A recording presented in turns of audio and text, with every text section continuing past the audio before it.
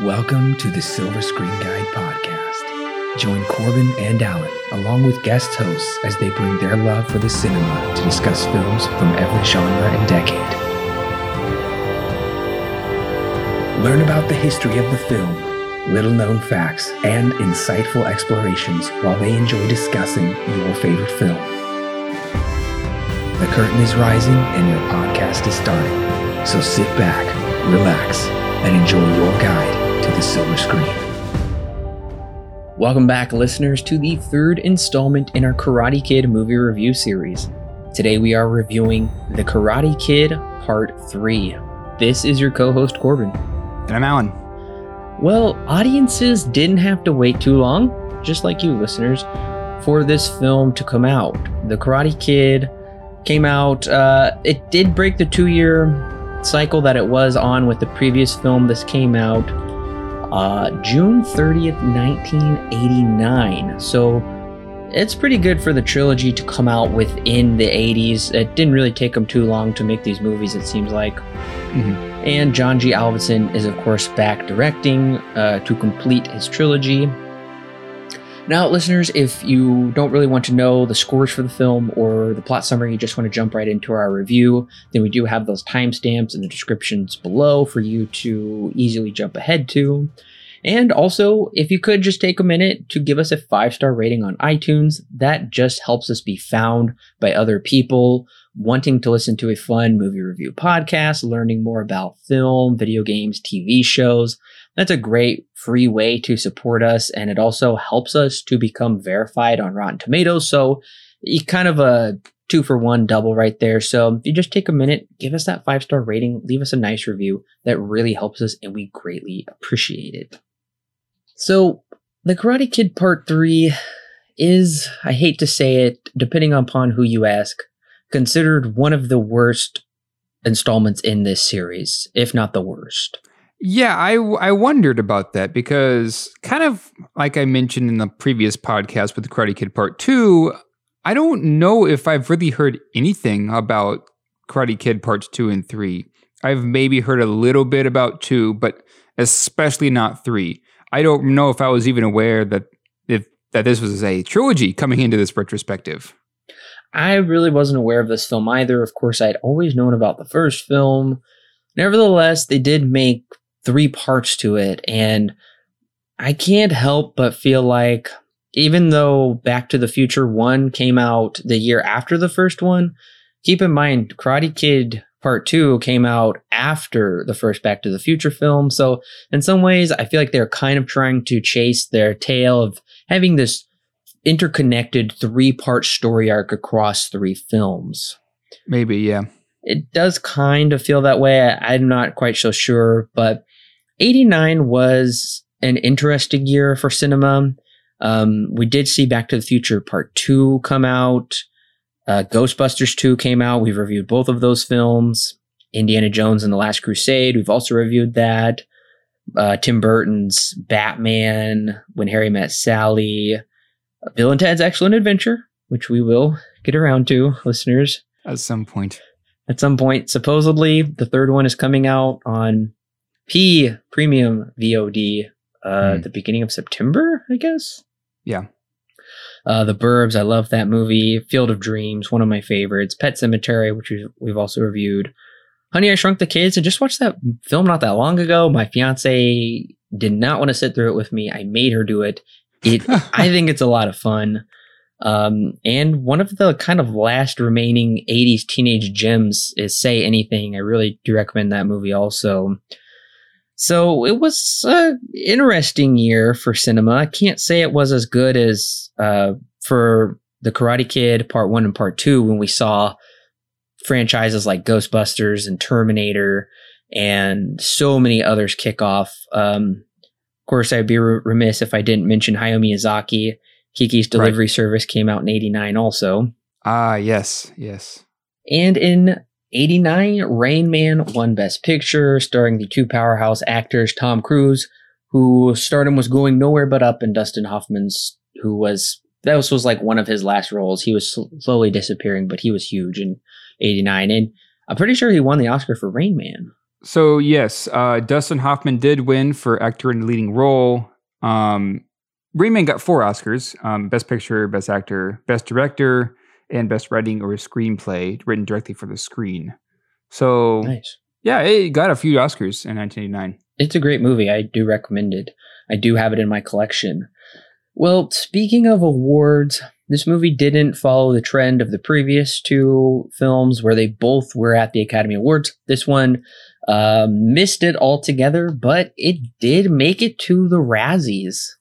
Oh, did it? It did receive 5 Razzie nominations. Ooh. Now, I'm not saying this is my opinion, but take this what you will before we go into the movie. It didn't win any of these. It was nominated for Worst Picture. Ralph Macchio was nominated for Worst Actor. Pat Morita, who was Oscar nominated for the first film, was here nominated for Worst Supporting Actor. Alvinson was nominated for Worst Director and Worst Screenplay, and it's the same guy that's done all 3 screenplays. Take from that what you will. The people who run the Razzies clearly thought this was one of the worst films of the year. And if we go ahead and take a look at the scores, it has a Letterboxd rating of 2.5, which is actually the 3rd highest rated of the series. That's right at halfway too, which is also not very good. So if that's higher than it's the 4th highest. I'm sorry. Okay, if it's the 4th highest, okay, so out of 5. Gotcha. All right, I understand now. Yeah, the 2nd lowest. Never mind. I was going to say if it's number 3, then that's interesting. I wonder what other 2 are behind it. I mean, I guess I wonder what scores the other 2 have, because I guess it's pretty obvious at this point which ones are behind it. But yeah, that's low. 2.5 is low. Well, speaking of low, it does currently hold a 5.2 on IMDb, which is a sharp drop from the first film's 7.2 and the second film's 6.0. Yeah, they're going down by pretty big margins here. Rotten Tomato, the critics gave it a 15% approval rating with a 35% audience approval rating. That's brutal. And it is deep in the red zone over on Metascore with a 36. Did it get a cinema score? It did get a cinema score of a B-. Last time audiences gave part 2 an A-. This went to a B-. So, yeah, this, according to Cinema Score, this is considered the least favorite in the franchise. Is considered the worst in the franchise. It's tied for worst on Metascore, and it is not the worst on Rotten Tomatoes, at least, or the lowest on IMDb. So, it's like I said, depending on who you ask, this is either the worst in the series or the second worst. Yikes. It's an interesting drop coming from the first one, which is regarded highly regarded. The second one, clearly not so much, and the third one, clearly not so much. But I guess I'm surprised that the Rotten Tomato score is so low, because the last couple of times we noted, or especially the last one, we noted it was lower, but it wasn't, like it hadn't tanked. 15% is a brutal score. So now, after hearing, the scores and it getting Razzies, what did it make in the box office? Because that might paint a different light. Not necessarily. Or not. So I couldn't find a budget anywhere for this movie. It's not on Box Office Mojo. It wasn't on Wikipedia. Nobody could find the numbers for this movie, which I guess doesn't really surprise me, because, it didn't do well. So waiting 3 years proved to be too long a wait. Just for some context, the first film had an $8 million budget. The second film jumped to $13 million. So we can guess. And the fourth film had a $12 million budget, so we can guess it's comparable to somewhere around those numbers. Okay. But nevertheless, opening weekend, it came out swinging with $10.3 million. Okay. That's not too bad. Not too bad. But it did open number 3 opening weekend, which is disappointing, I would say, to the conclusion in a trilogy. What did it go up against in the box office? So it went up against Tim Burton's Batman. Oh, well, Okay. I guess there's no surprise. Keep in mind, that was in its second week, but that movie wasn't going anywhere. Yeah. It also went up against Disney's Honey, I Shrunk the Kids, which was also in its second week, and that had been number 2 at the box office also. Rounding out the top 5 is Ghostbusters 2 and Indiana Jones and the Last Crusade. Indiana Jones had been at the box office for 6 weeks, and it was holding strong in the top 5, and Ghostbusters had been out for 3 weeks. And so at least it beat out Ghostbusters 2, Indiana Jones, and the Dead Poet Society, I guess, came in at number 6. But this one movie that people do remember, I keep seeing it pop up for me to stream for free, is maybe you've heard of it, a little film by this indie director, Spike Lee, Do the Right Thing. Yeah, I don't know if I've heard of that one. So keep in mind, Spike Lee was from Universal Pictures. Do the Right Thing came out at number 8. That's interesting. I never knew that. Came out in 353 theaters. The Karate Kid didn't last very long in theaters. I think it only lasted about 5 weeks. Really? It only lasted about 5 weeks, and it dropped to number 7, 11, 13, and then it finally landed at 14. It did really bad in the box office. How much did it make overall? Domestically, it grossed $38.9 million for a worldwide total of $38.9 million.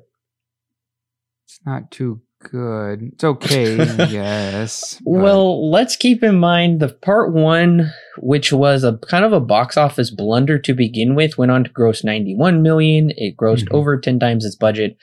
And then the sequel was a massive hit with $115 million. And then the third part only rakes in $38 million.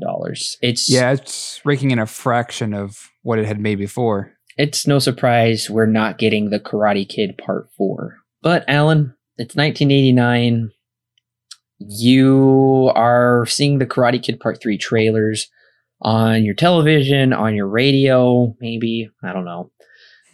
Is the trailer going to get you in? Maybe not necessarily opening weekend, but are you going to go see it in theaters or wait till home video? Probably not. I see that mostly because I guess I'm just curious as to why they would continue to make Karate Kid movies. Because part 1, of course, was a pretty big hit. Part 2 was an even bigger hit. Yep. So I guess it's just natural to keep going, but I don't know, where else could the story go from there, because it seems like everything's pretty much wrapped up at that point by part 2. I don't know. I guess I'm just disinterested at this point because I wasn't too big of a fan. If you listen to those last two podcasts, wasn't too big of a fan of the other two. So probably not, honestly. Also, the trailer does not really give it away as being something very interesting either. So I'm going to say probably no. I wouldn't be very interested back in 89 to go watch this, which I guess I'm in the majority of most audiences who did. So I'm actually going to take the opposite approach. This trailer would get me into theaters. Not necessarily opening weekend, but I would go see it sometime in its theatrical run. Apparently, I would only have about a month to do that. Yeah, anyway. You have to be pretty quick about that because otherwise it's going to be gone. Yeah, otherwise I'd have to run to Blockbuster to get the movie. I actually think this is the best trailer of the bunch. Oh, now, really? I do. I really didn't care for the trailers, and I'm on the record as saying the previous two trailers would not have got me into theaters. Surprisingly, I think back in 89, if I saw this trailer on TV and I'm 25 right now, so if I was 25 in 89, yeah, I would probably go check this movie out. It looked pretty interesting, and it looked like it would be kind of a fun time to go see in the middle of summer for me. I guess I can agree with that. The trailer is not, I guess it does stick out more to me than the other two did, but I'm still sitting on the fence of, probably not too excited to go see it despite the trailer. Well, listeners, if you haven't seen The Karate Kid Part 3, as of this recording, it is currently streaming on Netflix. The whole trilogy is. So if you want, go ahead and click pause right now. go ahead and watch the film, come back and click play, and we'll be ready to talk about spoilers for the third part. John Kreese, reprised by Martin Kove, is a broken man. Once the master of the fierce Cobra Kai dojo, he's now lost all of his students and purpose in life. That is until he reunites with his old war buddy Terry Silver, played by Thomas Ian Griffith, a major mogul in the California area. Silver isn't going to let his captain down. He sends the haggard Kreese off for a tropical rejuvenation while he plots to decimate Daniel LaRusso, reprised by Ralph Macchio, and Mr. Miyagi, reprised by Noriyuki Pat Morita. Speaking of those two, as Kreese leaves, they land from their journey in Okinawa. They return to their old apartment building to find it's being torn down. Miyagi's out of a job, and Daniel's mother Lucille, reprised by Randy Heller, which did surprise me, is off taking care of their sick Uncle Louie, played by Joseph Perry. Instead of Daniel starting college, he uses his tuition to lease a rundown shop, where he plans to fulfill Mr. Miyagi's dream of running a bonsai tree store. Across the street lives Jessica Andrews, played by Robin Lively. She's working at her aunt's pottery shop before she returns to college in Ohio. Immediately, Daniel and Jessica hit it off, but decide getting into a serious relationship won't be for the best, since she's returning to school and she just patched things up with her boyfriend. Meanwhile, Silver decides to fly in the Bad Boy of Karate to strip Daniel of his title at the All Valley tournament. Last year, Daniel defeated Johnny, and Miyagi utterly humiliated Kreese. Now, according to Silver, it's their turn to feel the pain. This bad boy is Mike Barnes, played by Sean Kanan, a hothead with fists of fury. Which is funny because we knew Michael Barnes growing up. We did, you're right. Yeah, and I don't think you necessarily wanted to cross him, so that's what I was thinking of while watching this. But I say that name just sounded familiar to me. Mm-hmm. But now I remember now. Mike Barnes rolls with two partners in crime, Dennis, played by Christopher Paul Ford, and Snake, played by Jonathan Alvidson, which just so happens to be the director's son. Despite Daniel wishing to enter the tournament on his own, Miyagi refuses to sign his entry form, because karate is about honor and discipline, not defending a plastic trophy.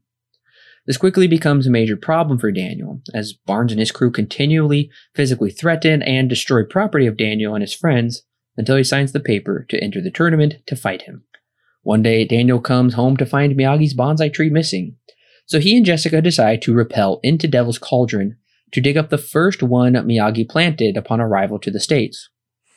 But it's no surprise when Barnes and his crew threaten to leave Jessica and Daniel down in the cauldron to drown until Daniel signs the paper, which he finally does. To make matters worse, Barnes breaks the bonsai tree, just to spite Daniel. Back at the shop, Daniel pleads to Miyagi for forgiveness, but not all hope is lost. Miyagi believes the tree may yet live, except the bonsai tree is the least of their worries. Miyagi refuses to train Daniel because he believes the boy is fighting in the tournament for the wrong reasons. Of course, this is all a part of Silver's plan to drive a wedge between master and student. He shows up in their backyard one day with a ruse to gain their trust. He spins a yarn about Kreese disgracing their dojo, and he's come all the way from South Korea to apologize, despite Kreese passing away from a heart attack due to PTSD and a broken heart. Quickly, Silver takes Daniel under his wing, and the two train in the old Cobra Kai dojo. Shockingly, Daniel is changing from principle to passion. No longer the rule follower, but now he's learning to cheat and even sweep the leg, like Kreese taught Johnny. One night at a dance club, Daniel breaks a guy's nose because he was hitting on Jessica. She wants nothing to do with him, and he runs away from the authorities in fear. No surprise, this was all Silver's plan to ruin any remaining relationship Daniel has. But this actually turns out to be Daniel's catalyst for change. He patches things up with Miyagi, Jessica, and tells Silver he's appreciative but done with his training and the tournament. Now is when Silver's mask comes off. Kreese jumps out, scaring Daniel, and Barnes appears, violently beating our hero. Now, the three are ready to decommission Daniel. That is, until Mr. Miyagi saves the day, putting them all to shame in an awesome fight. Finally, the day of the tournament arrives. Barnes, now with the open backing of Kreese and Silver, is seemingly unbeatable. Even during the championship fight, he toys with Daniel like a cat with a mouse. That is until Miyagi gives Daniel the pep talk he's been needing desperately. Like the bonsai tree that grew back, Daniel also must choose to grow strong and not to lose fear. Stay focused. Your best karate is still inside you. In an awesome finishing move, Daniel defeats Barnes, utterly humiliating Barnes, Kreese, Silver, and the Cobra Kai name once and for all, as Daniel and Miyagi finally hug it out in an emotional triumph as credits roll. I feel like that plot summary took me forever to read. Oh, yeah. I mean, it is a very dense plot, which is, I guess, a little bit surprising. Last time was a bit dense itself, but this one, I feel, it has so much to it. I was a bit surprised by that. There is a lot going on between the new characters, Kreese and Silver, and a lot of machinations of getting characters to betray each other. There's a new character of Jessica across the street. They're having a platonic relationship. They're opening up a bonsai store. They're training for the tournament. Bonsai trees are a big thing in this. So there's quite a bit they pack into this runtime, which just so happens to be the shortest of the trilogy.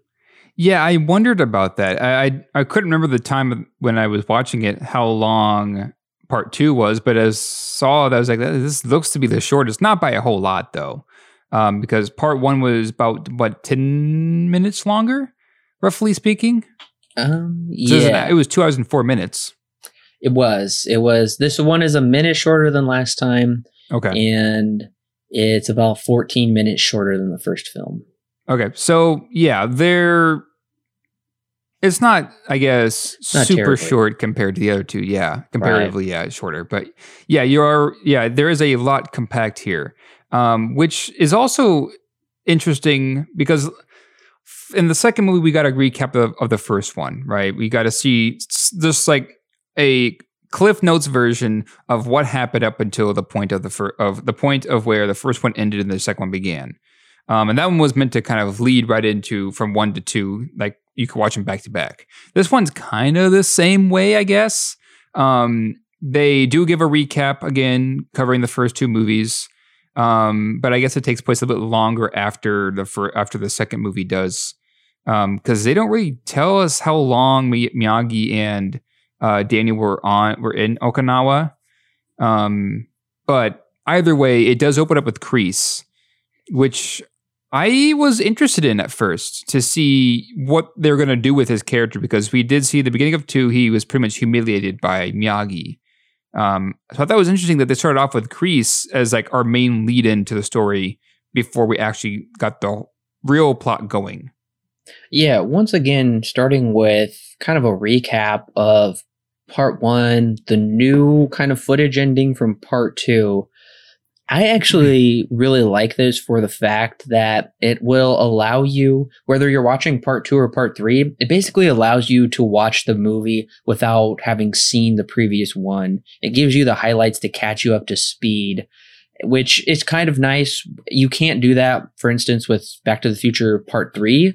If you haven't seen part 2 close to when you watch part 3, then you're going to be pretty confused on a lot of scenarios that happen. Right. But nevertheless, I was surprised to see they pulled that again.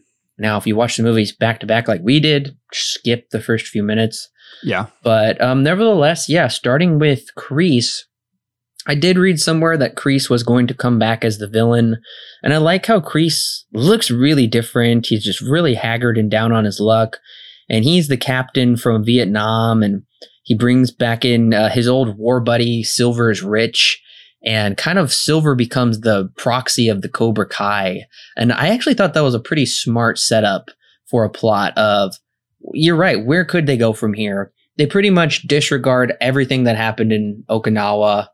Yumiko has dumped Daniel. She's going to dance in Tokyo. Yeah, they did this in part 2. Yeah, that's true. And I do want to talk about their relationships later. But yes, they do this thing again where new girl this time, new love interest, just like last time.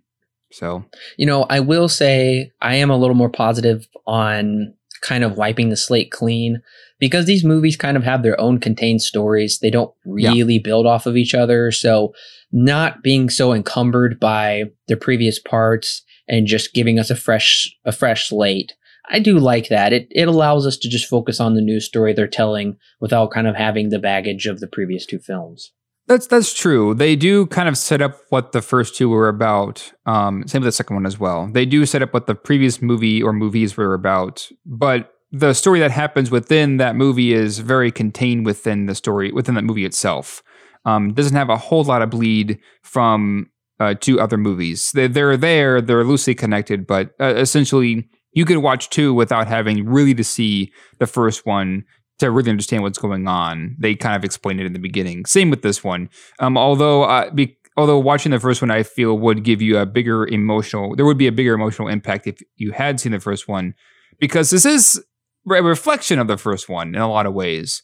They're replaying a good number of moments from that happened in the first movie to kind of reflect what happened then versus kind of coming back to that same thing. But now it's a bit more mature this time around. So I would say it would probably be a good idea to watch the first one before watching the third one to kind of have that also emotional weight, understanding the emotional weight going into this one. Definitely building off of the character relationships between Miyagi and Daniel's probably the most important part across the trilogy of really understanding where they've come, kind of like how far they've come together. Yeah, I would say for the most part, though, I would say these three films are just kind of remakes of each other. The plot, the narrative structure is nearly identical. That's true. I'll touch on that in a little bit, a little bit too. But yeah, you are right. There is a definite formula to these movies. Now, is it just me? I'm not trying to be judgmental, but did Ralph Macchio look a little pudgy to you? He did look different. I'll give you that. He did look different. I couldn't tell if he had gained weight or if he was just getting older. He did look different. It has been almost 9 years? No.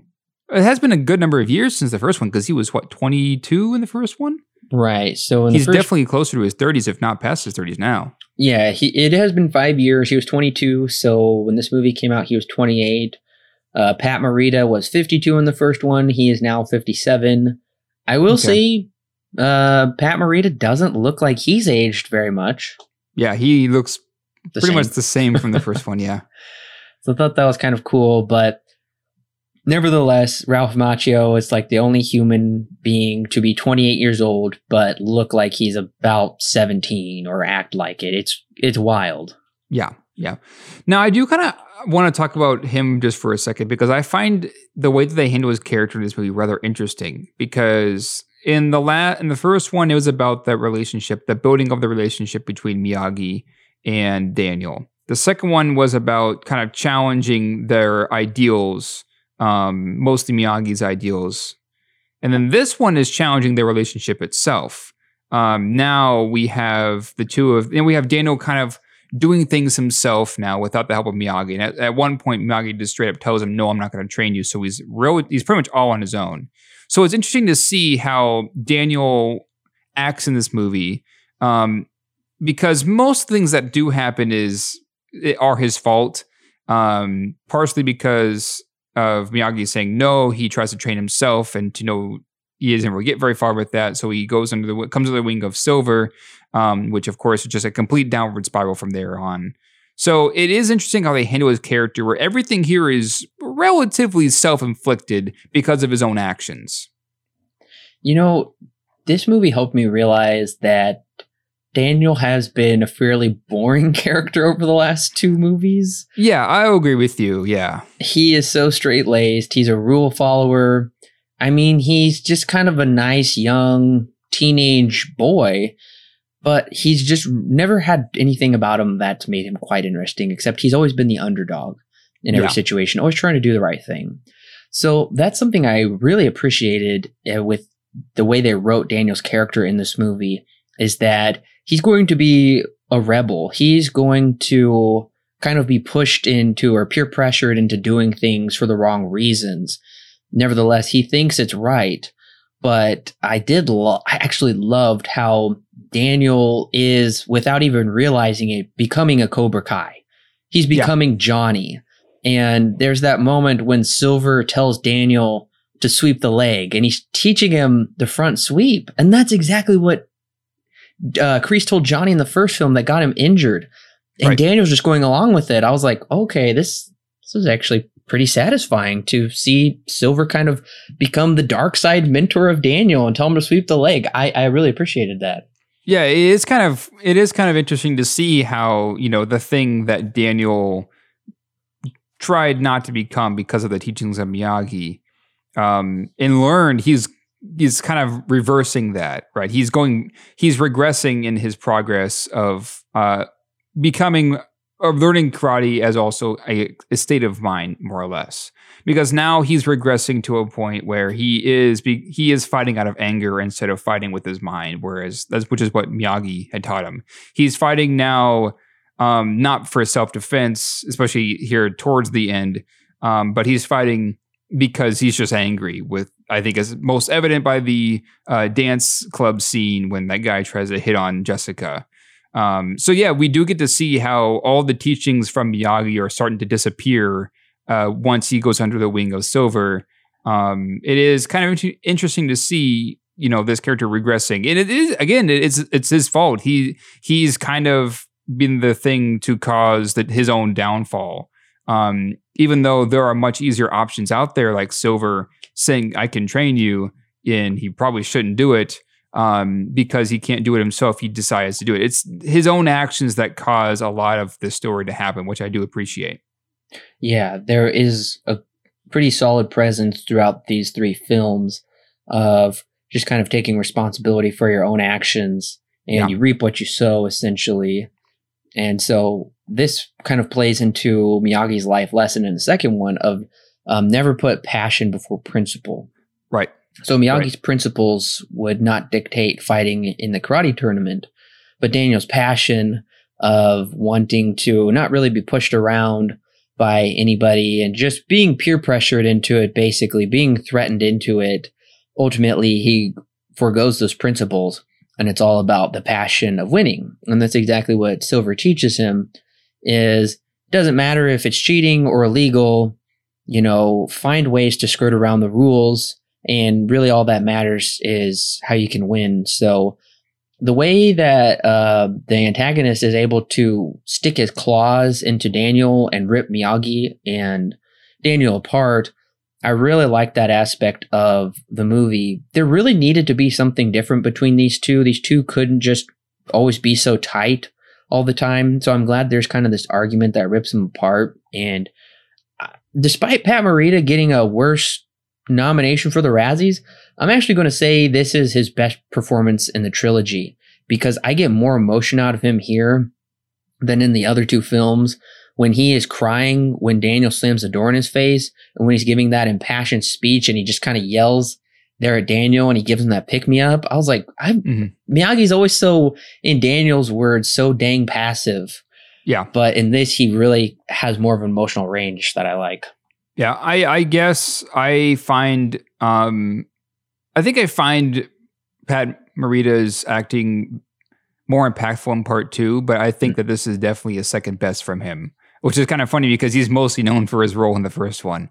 Right. I think he has a bigger range of emotions in here and in the second one than he did ever in the first one. So yeah, this is definitely good stuff from him. I think that my crowning would go towards his performance in the second one, but I think that's just because it was a story about Miyagi more or less.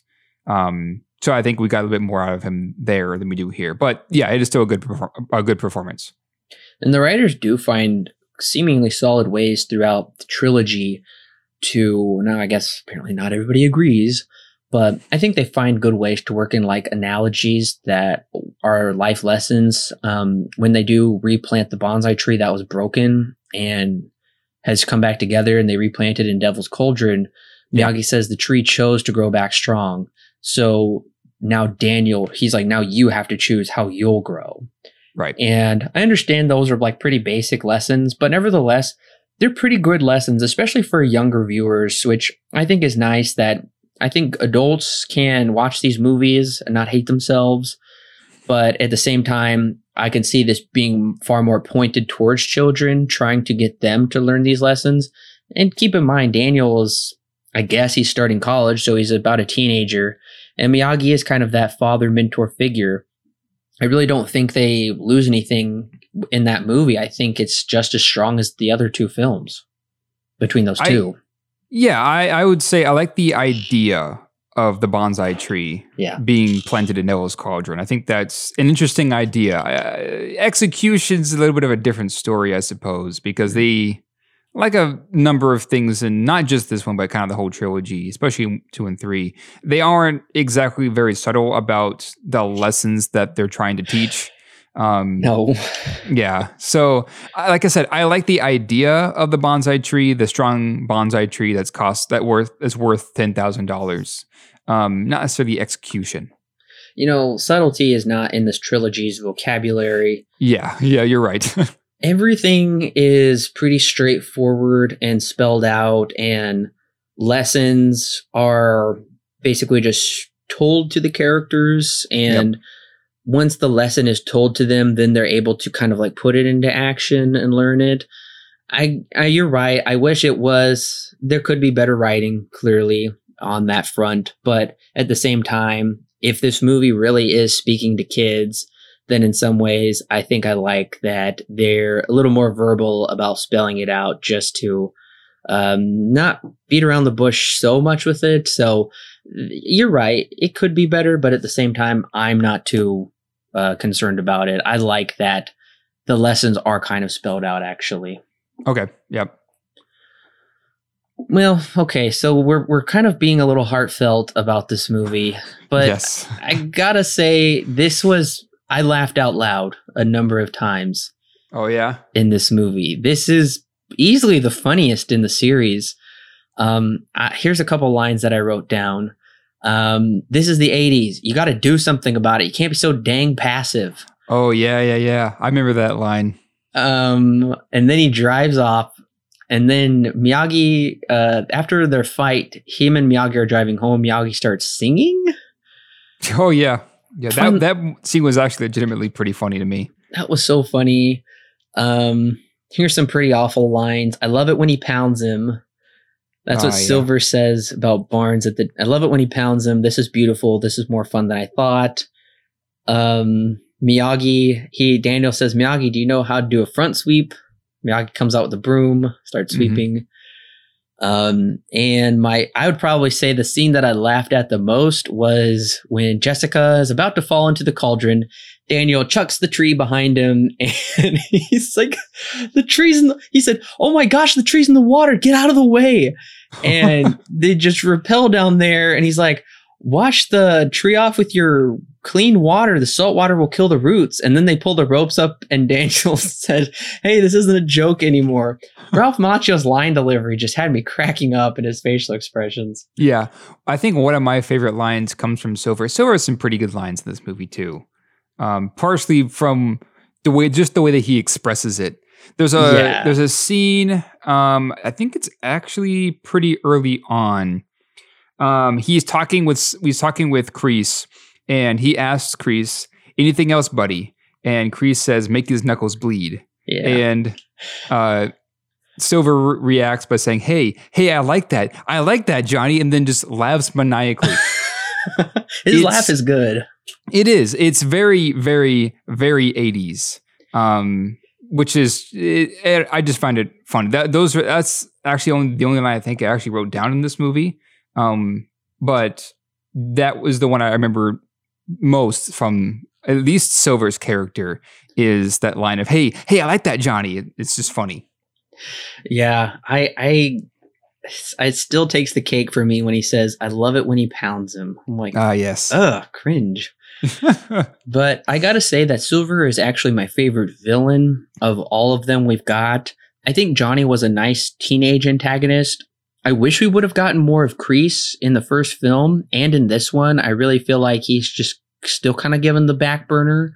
Mm-hmm. And Chozen and Sato is utterly forgettable. Chozen was kind of a interesting opposite of Daniel, where they're both of their father type figures were both friends, and now they're enemies, and they've kind of taken different paths. For that reason, it's interesting. But Silver just is interesting because he is this very kind of over the top 80s cartoonish villain, and he's got this black ponytail, and he's like has an interesting build. He's really kind of tall and slender, but still has pretty broad shoulders.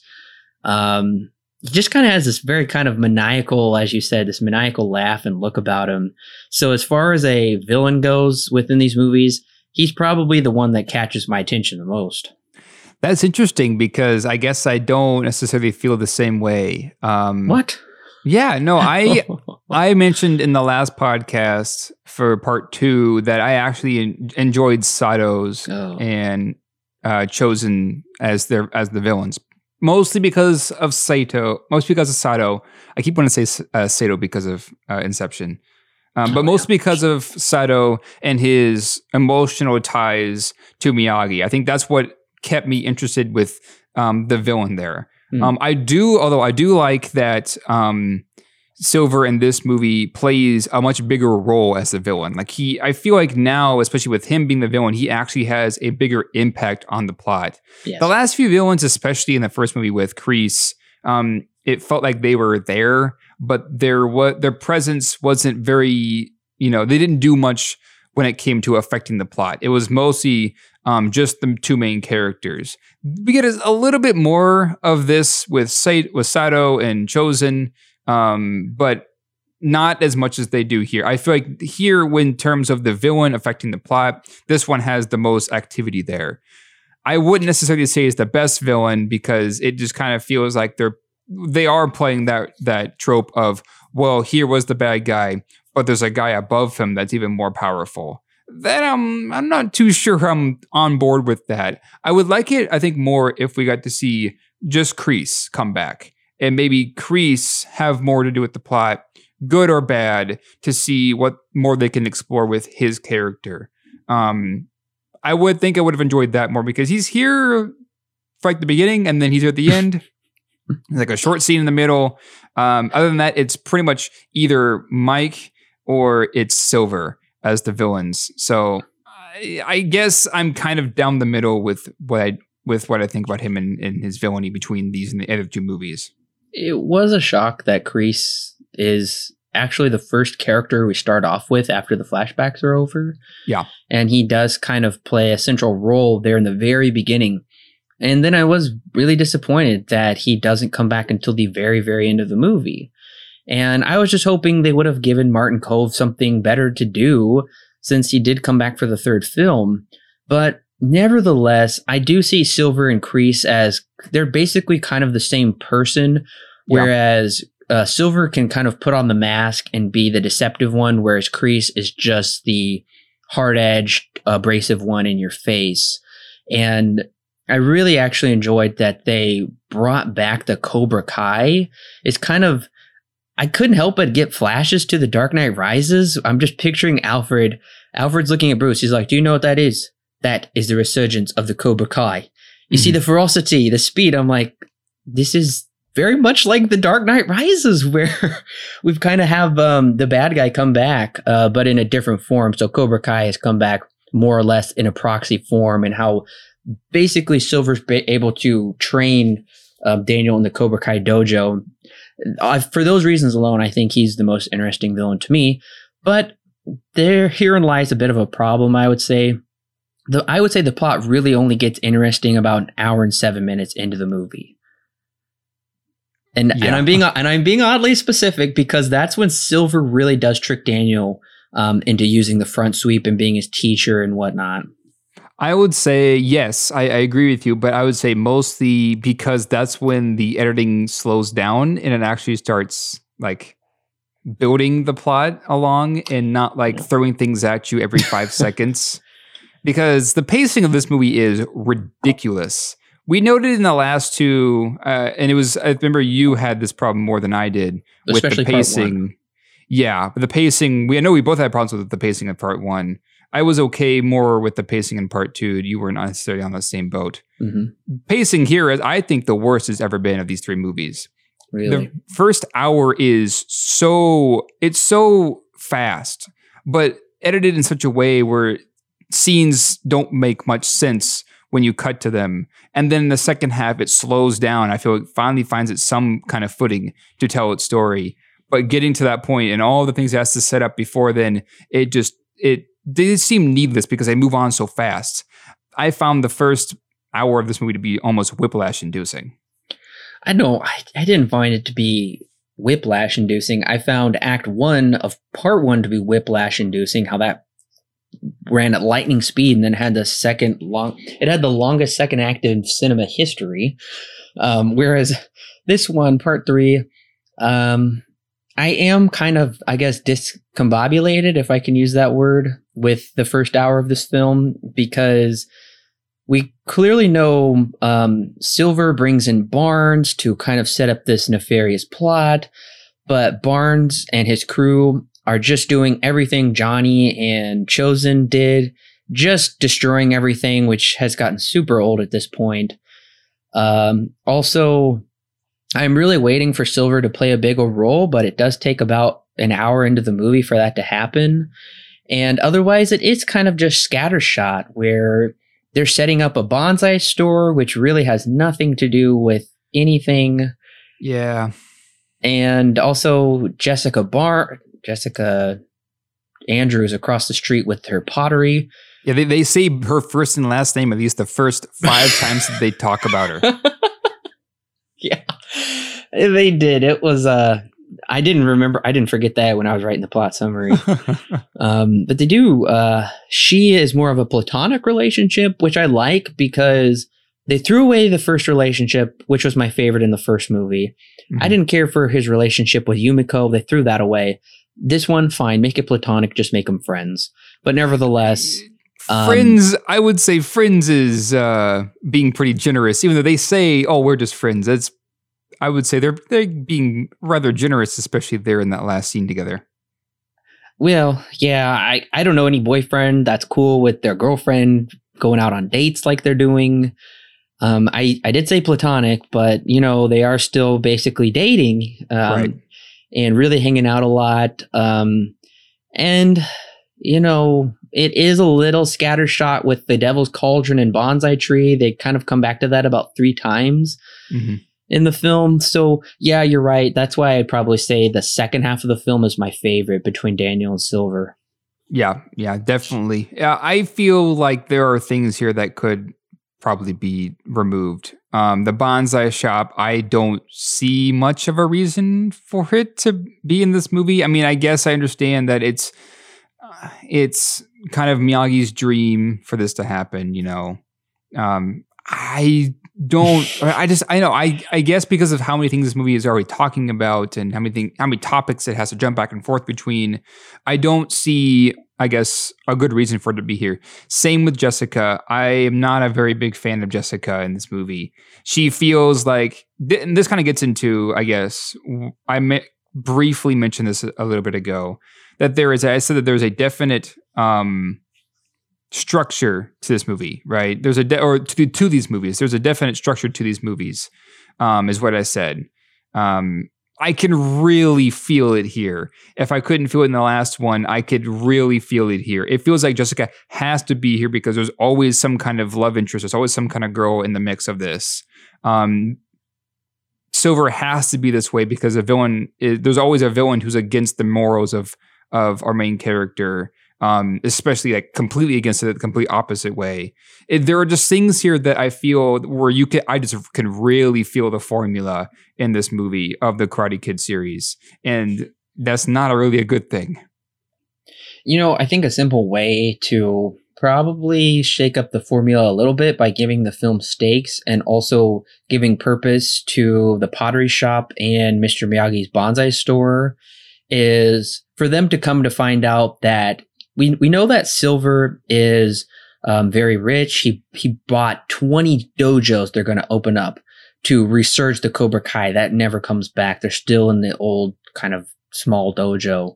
And I think it would have made a lot more sense for this real estate guy.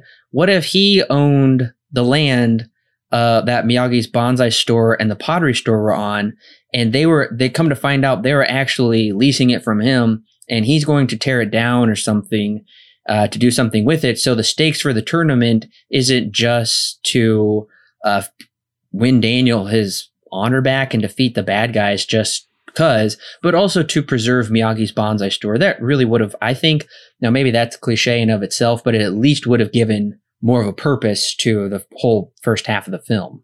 Yeah, I mean, that would also kind of be somewhat of a reflection from the second movie, because that is somewhat the of neighborhood. that is an issue in the second movie, especially towards the end as well. Yeah, that would be interesting. Yeah, and you're right. That does happen in the second film where he's going to tear down the neighborhood. Unfortunately, that's completely dropped and so easily resolved. But you're right. They really should have brought back those stakes for the third film. Yeah. And I think that would have made more sense. But it is kind of frustrating to just have him running around this bonsai tree shop, and it ultimately is forgotten and has no purpose. Yeah. And the stakes in this movie, they don't feel like, they're finale worthy. Daniel is forced into entering this tournament. I guess I would use the word forced kind of weakly, because it feels like the one thing that the guys really do is, they just harass him. And even when he goes to the police, they just ride that off. And this part feels like it was a complete cop out. Pun intended. They go. Daniel goes to the police to try to tell them that, hey, we're being harassed. They destroyed the shop, and the police laugh him off. Okay, whatever. I guess they have proof. Yeah. So witnesses. I found the reason for Daniel to be forced into entering the tournament just kind of a weak. They're kind of trying to make you feel frustrated and angry at Mike for doing this, for being so annoying, and constantly being there to cause ruckus pretty much like every 5 minutes like we've seen before, up until he finally decides to go for it. But I just find it weak. Yeah, it is actually a major disappointment that from the first movie where, oh gosh, I don't even know, Daniel just enters it because Miyagi wants to train him in the art of karate and teach him to not be a pushover and kind of also put these other people in their place. But in the second one, Daniel has to fight Chozen or else he's going to kill Yumiko. And so I kind of like how Daniel, that was life and death stakes. That was a much better stakes. Mm-hmm. Yeah, and this one is he's really just harassed into it, which ultimately does feel a bit more like Miyagi is like, okay, we got to whoop these guys, so let's just go for it. There isn't much of a noble purpose behind it. There's no save the neighborhood. And Miyagi was like, I'm not going to train you just to defend a plastic trophy, but that's what he does in the end. Am I wrong? Yeah. So from what I was gathering is the reason why Miyagi didn't want him to do it in the first place, which in the beginning he wanted him to sign the form to enter in the tournament, which I don't understand how he was able to get in after, even though you need Miyagi's signature to get in the first place. But regardless, before he didn't want to do it because Daniel was just entering in the tournament to defend his title. And the first movie was more or less about earning respect from those who are wronging you, right? This one is not necessarily about that. And Miyagi points this out. He's like, it's not about respect. You're just doing it just to flaunt that you are good at karate. That's against what karate is all about. It's against my teachings. Is why he doesn't not only doesn't train him, but why he doesn't sign the form. So this time around, I don't know why Miyagi decides that he ultimately allows him to finally train him, and then also allows him essentially to get into the tournament. I can kind of see it as them defending their honor, right? They've been trashed to a point, and it's finally when Miyagi finally fights Kreese and Silver and Mike, when he realizes why our main character Daniel was wanting to get into the tournament, especially after the fact. But that's also kind of weak. I see it as them defending one's honor, but it's not nearly as impactful as it was before. Yeah, I hate that. I hate when Miyagi says, "Now I will train you." Yeah. So he's been holding off this whole time, just like in the other movies. just when it gets really bad and Miyagi gets to see firsthand all of Daniel's harassment. And then he's like, okay, I'll train you guys because we got to like put it into these guys, I guess. And that's just something I also hate is the manufactured drama we consistently see in these movies where you hold off until the end, until our hero has no choice but to give in, to fight the bad guys, to put them in their place. Even Daniel calls it out. He has a line that says, I never learn. I should have just signed the thing in the first place. Yeah. Because this happens all the time. So I really hate this manufactured drama. And Miyagi, I don't know why he's just now training him here at the end. I did actually like the fight itself when he was fighting Silver and Kreese and Barnes, how they go down pretty quickly. It felt a little tired though. Miyagi always saves the day. Yeah. Daniel can't ever do anything for himself until the very last minute. One. I feel like especially this one is probably the worst.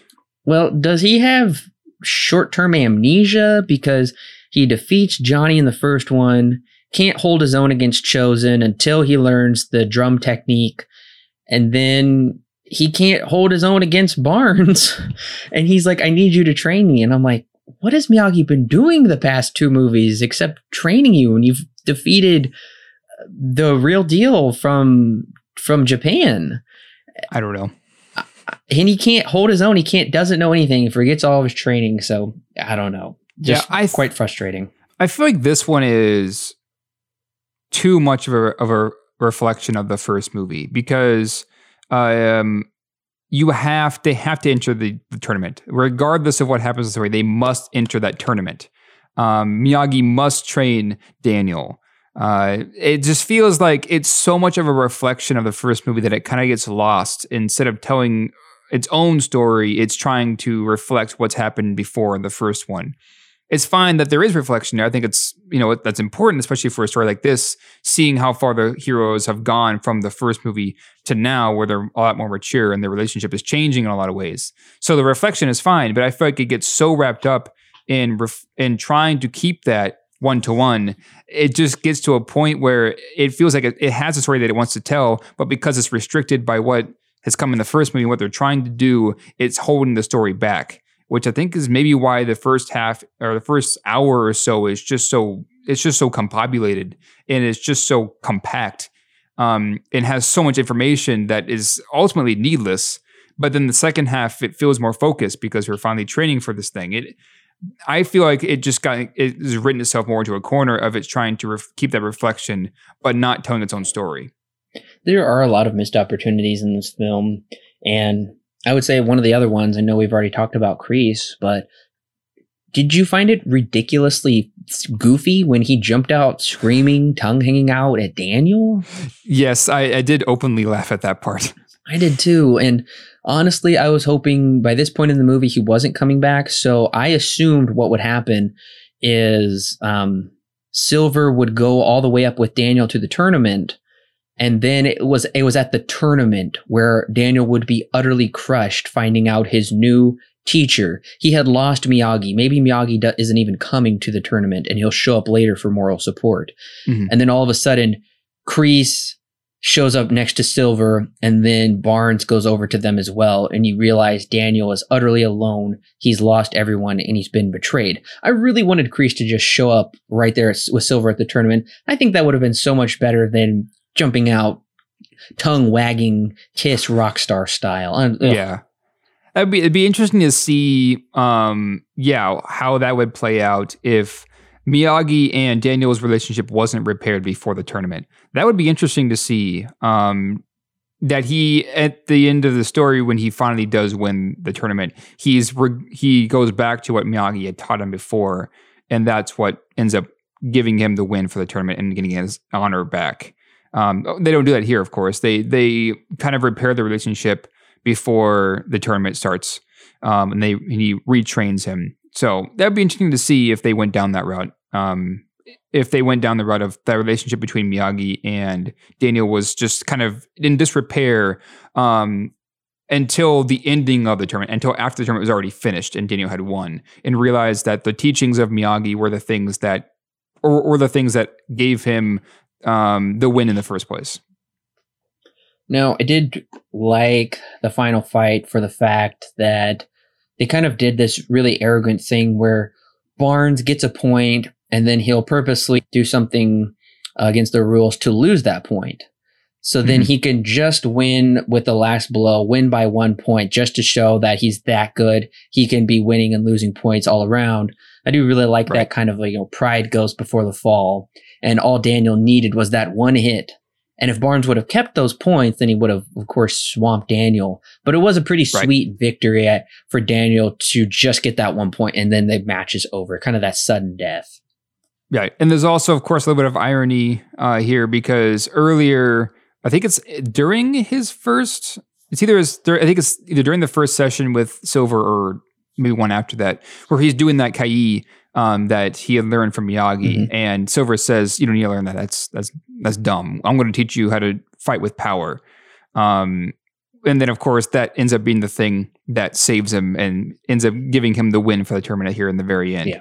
A little bit of irony there that I noted as well. I do think they could have hyped up this ending a bit more by getting the audience more so on Daniel's side and kind of turning against Barnes, because Barnes is fighting dirty. He kicks Daniel in the groin in one section, and he does a lot of disreputable things, and so does the whole Cobra Kai. I do like how they start throwing the t-shirts back at him, and Kreese jumps up into the stands, and he's like, there's just some one girl that stands right in front of him that's genuinely scared. Go back and watch the scene.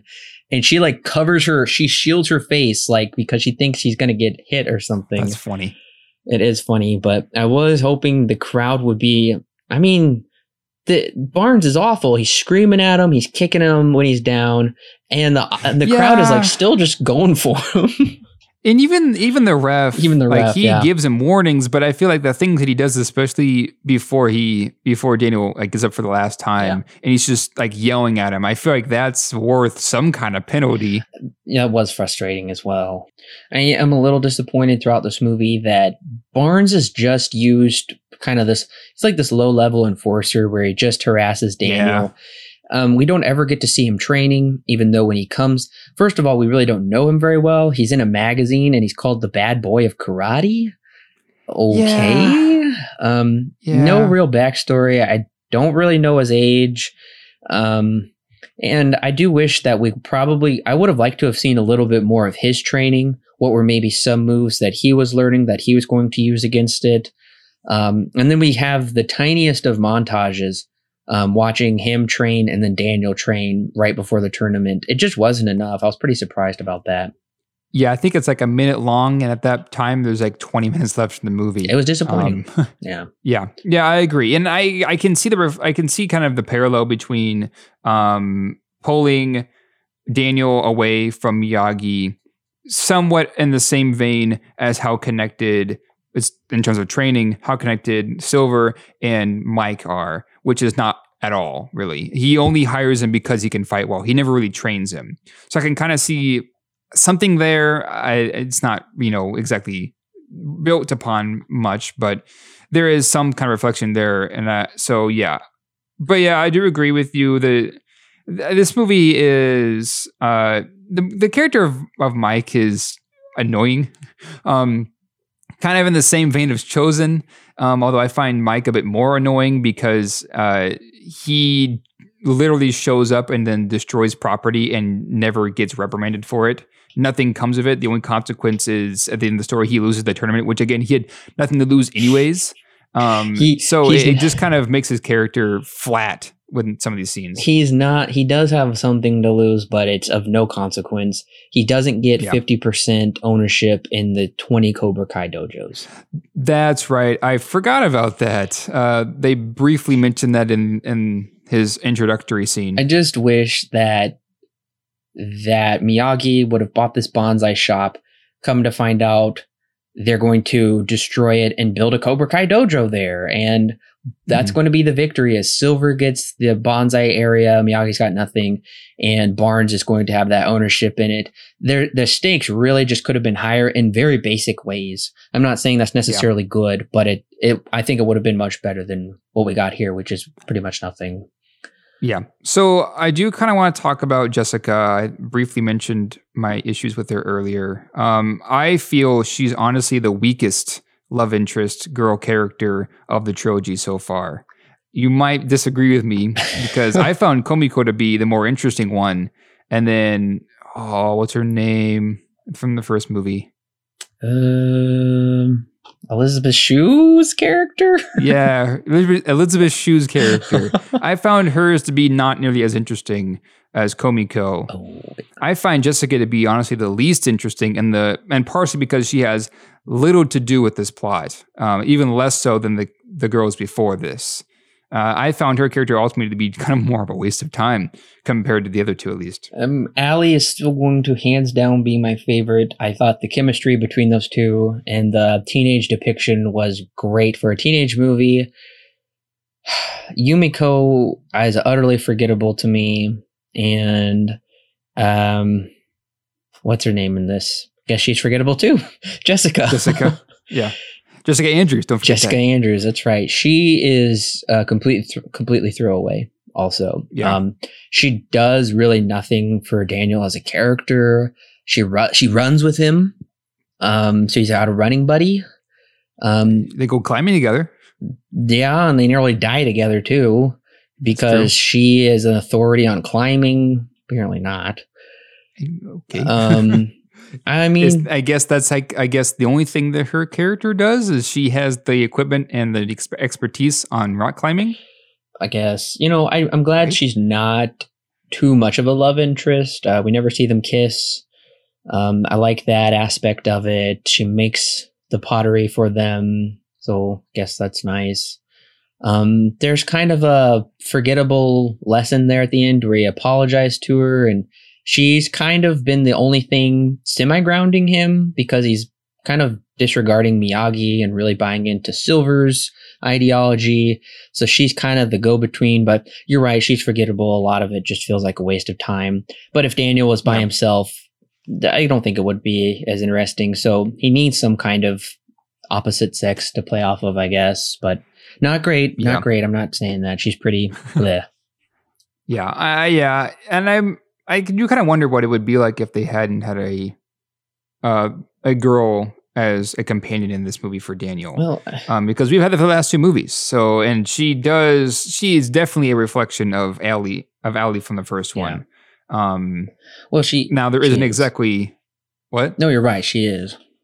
Yeah, there isn't exactly they tried not to play on the fact that it's actually more of a boyfriend-girlfriend relationship. They say, we're just friends. Which is also interesting that when they go on their first date, which is handed to Daniel so easily, by the way, when they go on their first date, the first thing she says to him is, I hope this doesn't change your mind, but I have a boyfriend. Well, I don't really. We're kind of broken up, but we're definitely talking now. Hope this doesn't change your mind about us. Why would you say that? Right when he gets to her door. Yeah, that was honestly that was a point in the movie where the movie just completely lost me. There was that line right there. It was a lot of things leading up to that point too, because as I mentioned earlier, the editing here and this pacing in this first hour is honestly, I felt it to be just whiplash inducing. And this was just the icing on the cake once she said that. And for the rest of the movie, I was just trying to find a way to get into it, but wasn't really all that interested. So from here on out, I was just kind of whatever. So this movie did keep my interest the whole time, which is something I can't say for the other two.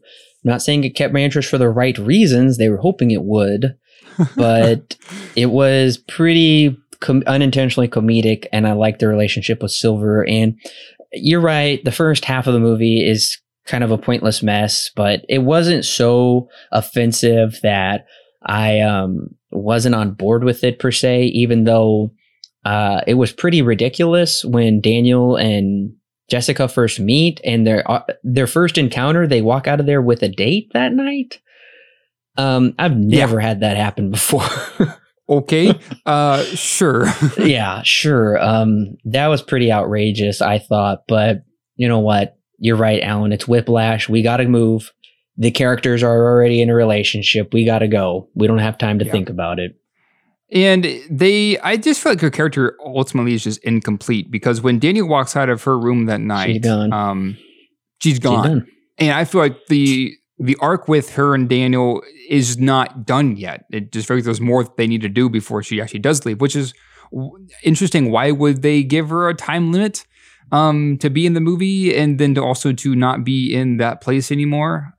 Interesting choice. I suppose they're trying to hammer in this that it's just a friendship. They're only friends. Well, I will give you this, Alan. I think Yumiko is the closest we're going to get in this trilogy to having the female lead make a significant impact on Daniel and the world that the movie builds.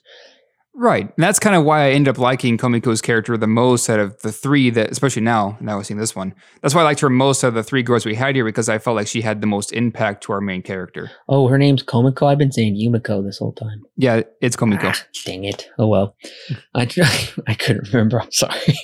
But the way this entire trilogy does kind of treat women is a bit of a disappointment because instead of them kind of being there's that phrase like behind every man is a strong woman, something like that. Yeah. There's really not that here. It's entirely flimsy. It is very disappointing because the mom disappears after the first half of the first movie. Like one scene. She doesn't get one scene. It's really, really strange why Randy Heller's gone. It's almost suspicious, actually.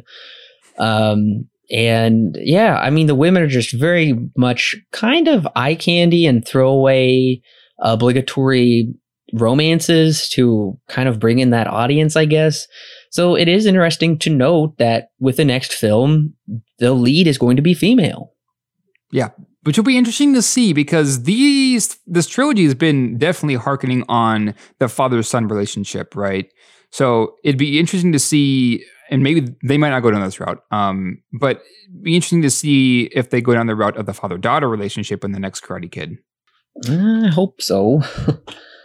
Well, the last thing I'll say is I personally find it beautiful, Miyagi and Daniel hugging at the end. Miyagi says, "No, we bow." But it did feel satisfying after watching these three movies to see them kind of have this father and son embrace, this very kind of loving embrace. And it is a bittersweet moment knowing this is the last time we'll see these two on screen together. And I liked that for whatever weird reason, the last two movies always Miyagi is the last shot.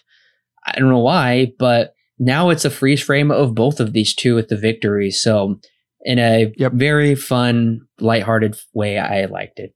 Yeah, and I feel like this one isn't nearly as an abrupt ending as the last two were. Kind of, but not as much. I feel like this one has at least a little bit more to its resolution than the last two do, because the first one was a very abrupt. Kind of the same thing with the second one. This one has a little bit more wrap up before just stopping the movie, and that's the end. Yeah, so it's weird how this film uses the plot structure. The rising action and climax and falling action all happen within pretty much the same scene. I don't know. It's not good, but you're right. This one does feel better. This one does feel final.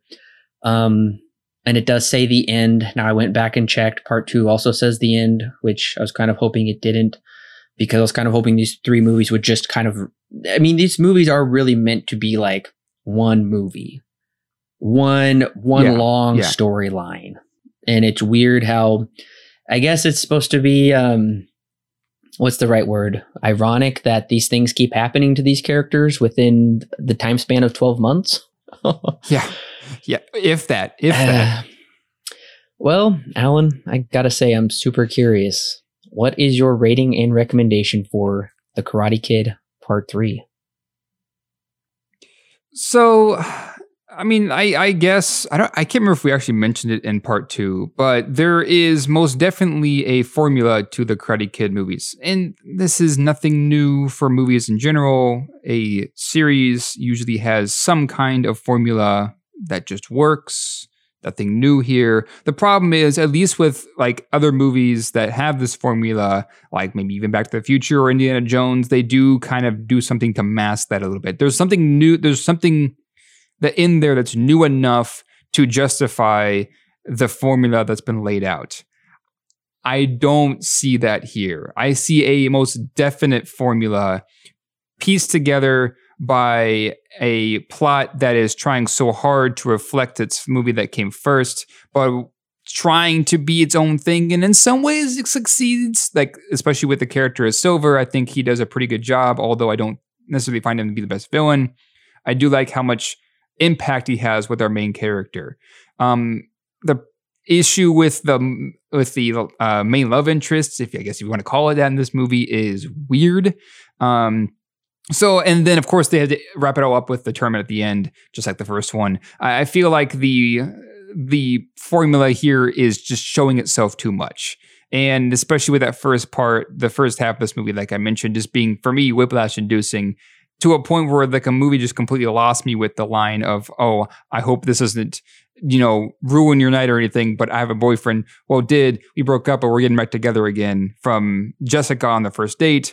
Can't say I'm a very big fan of this one. There are elements that I like. I like the fact that the relationship between Miyagi and Daniel is severely challenged to a point where they almost completely split apart, it seems like, but then come back together. I like the fact that the villain has a much bigger role in the story.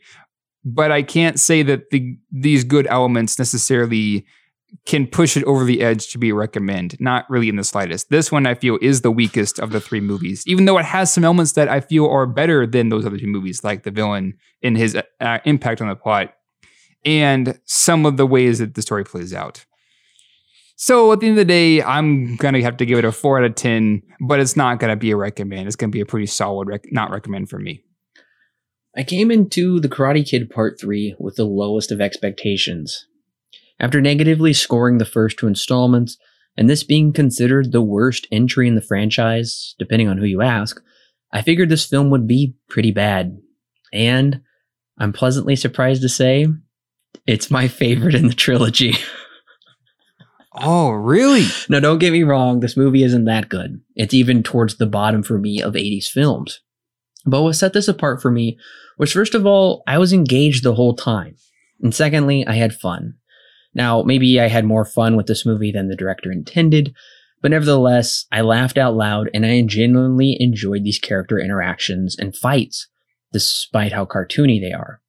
For the first time in the series, Daniel isn't a static character, always doing the right thing. He changes into his worst enemy, blows off Miyagi, and forgets his principles. For that reason alone, I'm more invested in his character than I ever have been. Bringing back the Cobra Kai through Silver turned out to be a solid choice. The way their mindset hooks Daniel may be cartoonish, as I've already said, but it's far better than the incessantly annoying one-track-minded method of Chozen and Sato. That being said, Mike Barnes and his crew are cookie-cutter villains from the previous films, and their destructive methods are replays of what we've already seen.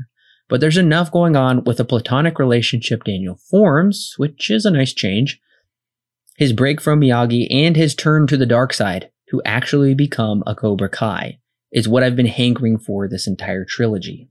And that break between Miyagi and Daniel is important, because it gives their characters the opportunity to learn apart and then together. I love Miyagi's analogy of the strength of the bonsai tree. In fact, Pat Morita gives his best performance of the trilogy. His tears pulled me in, and their hug at the end got me emotional. Once again, don't get me wrong, this is not a great movie by any stretch of the imagination, but it's fun, lighthearted, serious when it needs to be, and actually smart-ish. The Karate Kid Part 3 receives 6 stars out of 10 with a mild recommend. Oh, that's interesting. We were kind of on the same track with 1 and 2, some differences here and there with some elements, but when it came to 3, we were probably the farthest off than the other two were, at least. At least between you and I. It sounds like it. It sounds like ultimately we had some very similar feelings, pretty much very same feelings throughout the review, but ultimately when it comes down to it, sounds like I'm a little bit more forgiving and had a little bit more fun with it than you did. And of course, I acknowledge your issues with it, and you're right. But at the same time, I gotta say, this movie held my attention more than any of the trilogy. And this is pretty much a remake of the first one, but it's a better remake, I have to say. Now, I understand that's blasphemy. I understand. Yeah, but to say that to some people, that's not I understand good. I'll probably be drawn and quartered for my heresy, but nevertheless, this I'm going to have to say it. This is my favorite of the trilogy. Would I be accurate? Well, let's just go ahead and rank the trilogy. So, what's your ranking? Yeah, so I guess my ranking would be so far in the trilogy. We still have 2 more left, but so far it's going to be 2, 1, 3. Now, 2 and 1 are pretty close to each other, but I guess it's very evident by my scores being the first 2 being 5 and the third one being a 4. I am not a very big fan of this series. So yeah, 2, 1, 3. Mine is going to be reverse order. It'll be 3, 2, 1. That's it. Yeah. Nevertheless, and it is interesting because we both gave part 1 a 5. We were both on the same page with that. We both gave part 2 a 5, but you actually recommended part 2. And then this one. That's right, I did. I forgot. Yeah, I forgot I gave it just a brief recommend. Like there's like maybe enough there. You did actually recommend 1 out of the 3 in the trilogy, and clearly our scores are the most apart. Now, I would say our thoughts and feelings on the movie aren't this vast chasm or anything. I didn't love this movie, don't get me wrong. But I mean, what did I expect coming in with this trilogy after part 1 and part 2? That's also a fair view to take. What more do you expect from The Karate Kid after seeing parts 1 and 2? But in the end, so far for the trilogy, we both have the same exact average score of a 5 out of 10, which means it's super mediocre. I would even say worse than mediocre. It's subpar. And for me personally, I cannot recommend the trilogy. Yeah, neither can I, even though part 2 was some kind of shining light, if you want to call that, on the trilogy.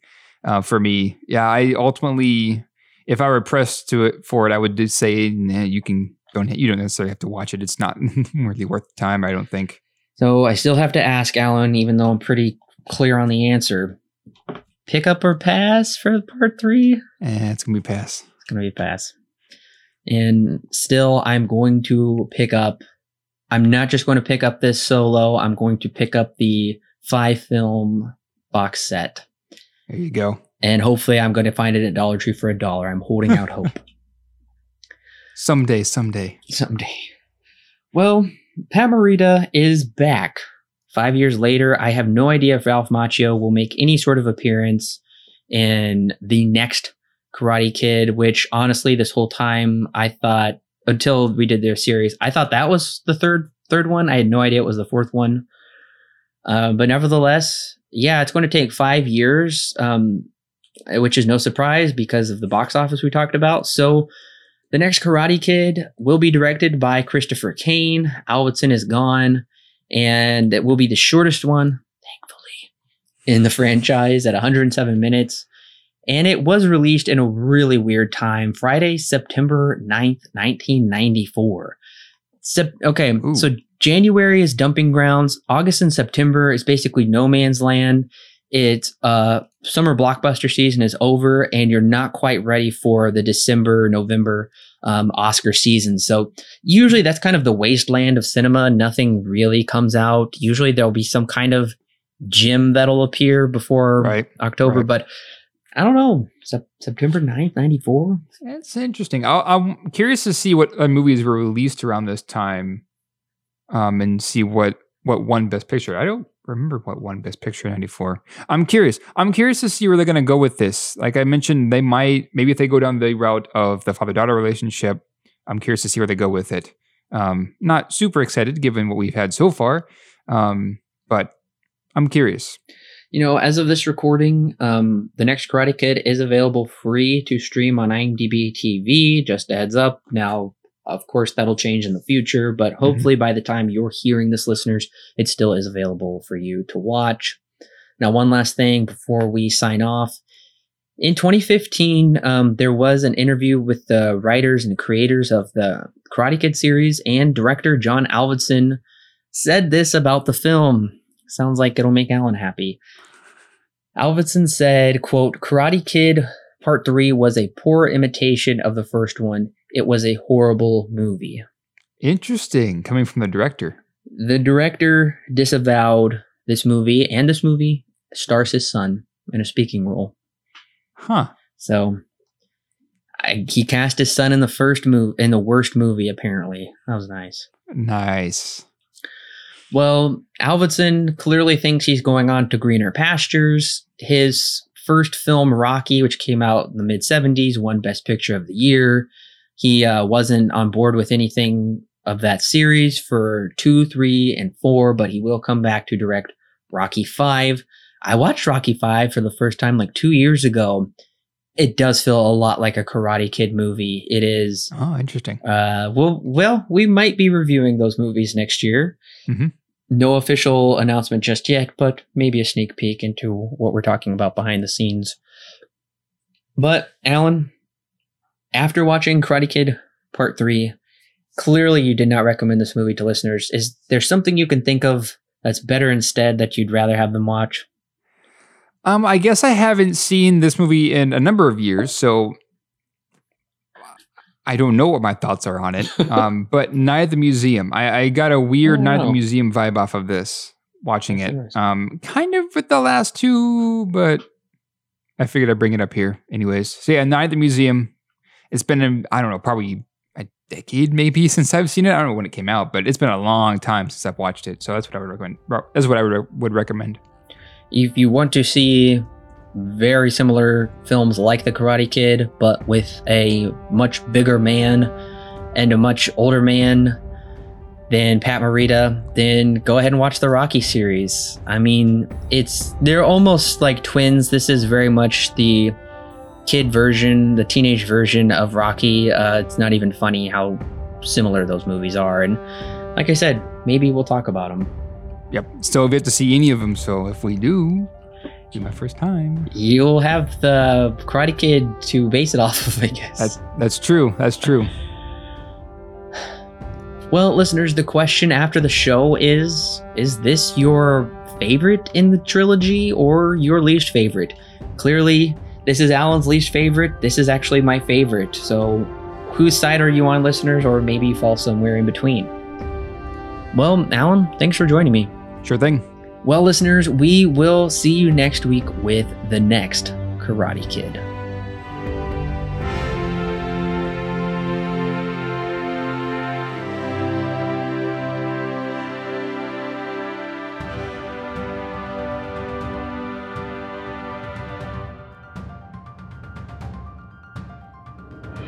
Hey listeners, it's Corbin. Don't forget to check out the exciting links in the description below that will connect you with more great movie reviews for your listening pleasure, and our YouTube, Facebook, and Twitter page, and of course our official website where you can read great articles and sign up for our free weekly newsletter.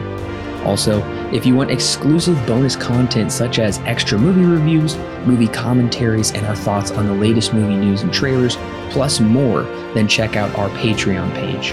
It's a great way to help keep this show free, and it gives you great content that's yours to keep. All of that and more is found in the description below. Don't forget to subscribe whether you're on YouTube, Apple, Google, or Stitcher, or your favorite podcast service. And while you're at it, please leave us a 5-star review so other movie lovers can more easily find our podcast. We love talking about movies, and we love talking about them with you. So don't forget to share with your friends and family, and we'll see you next week, listeners.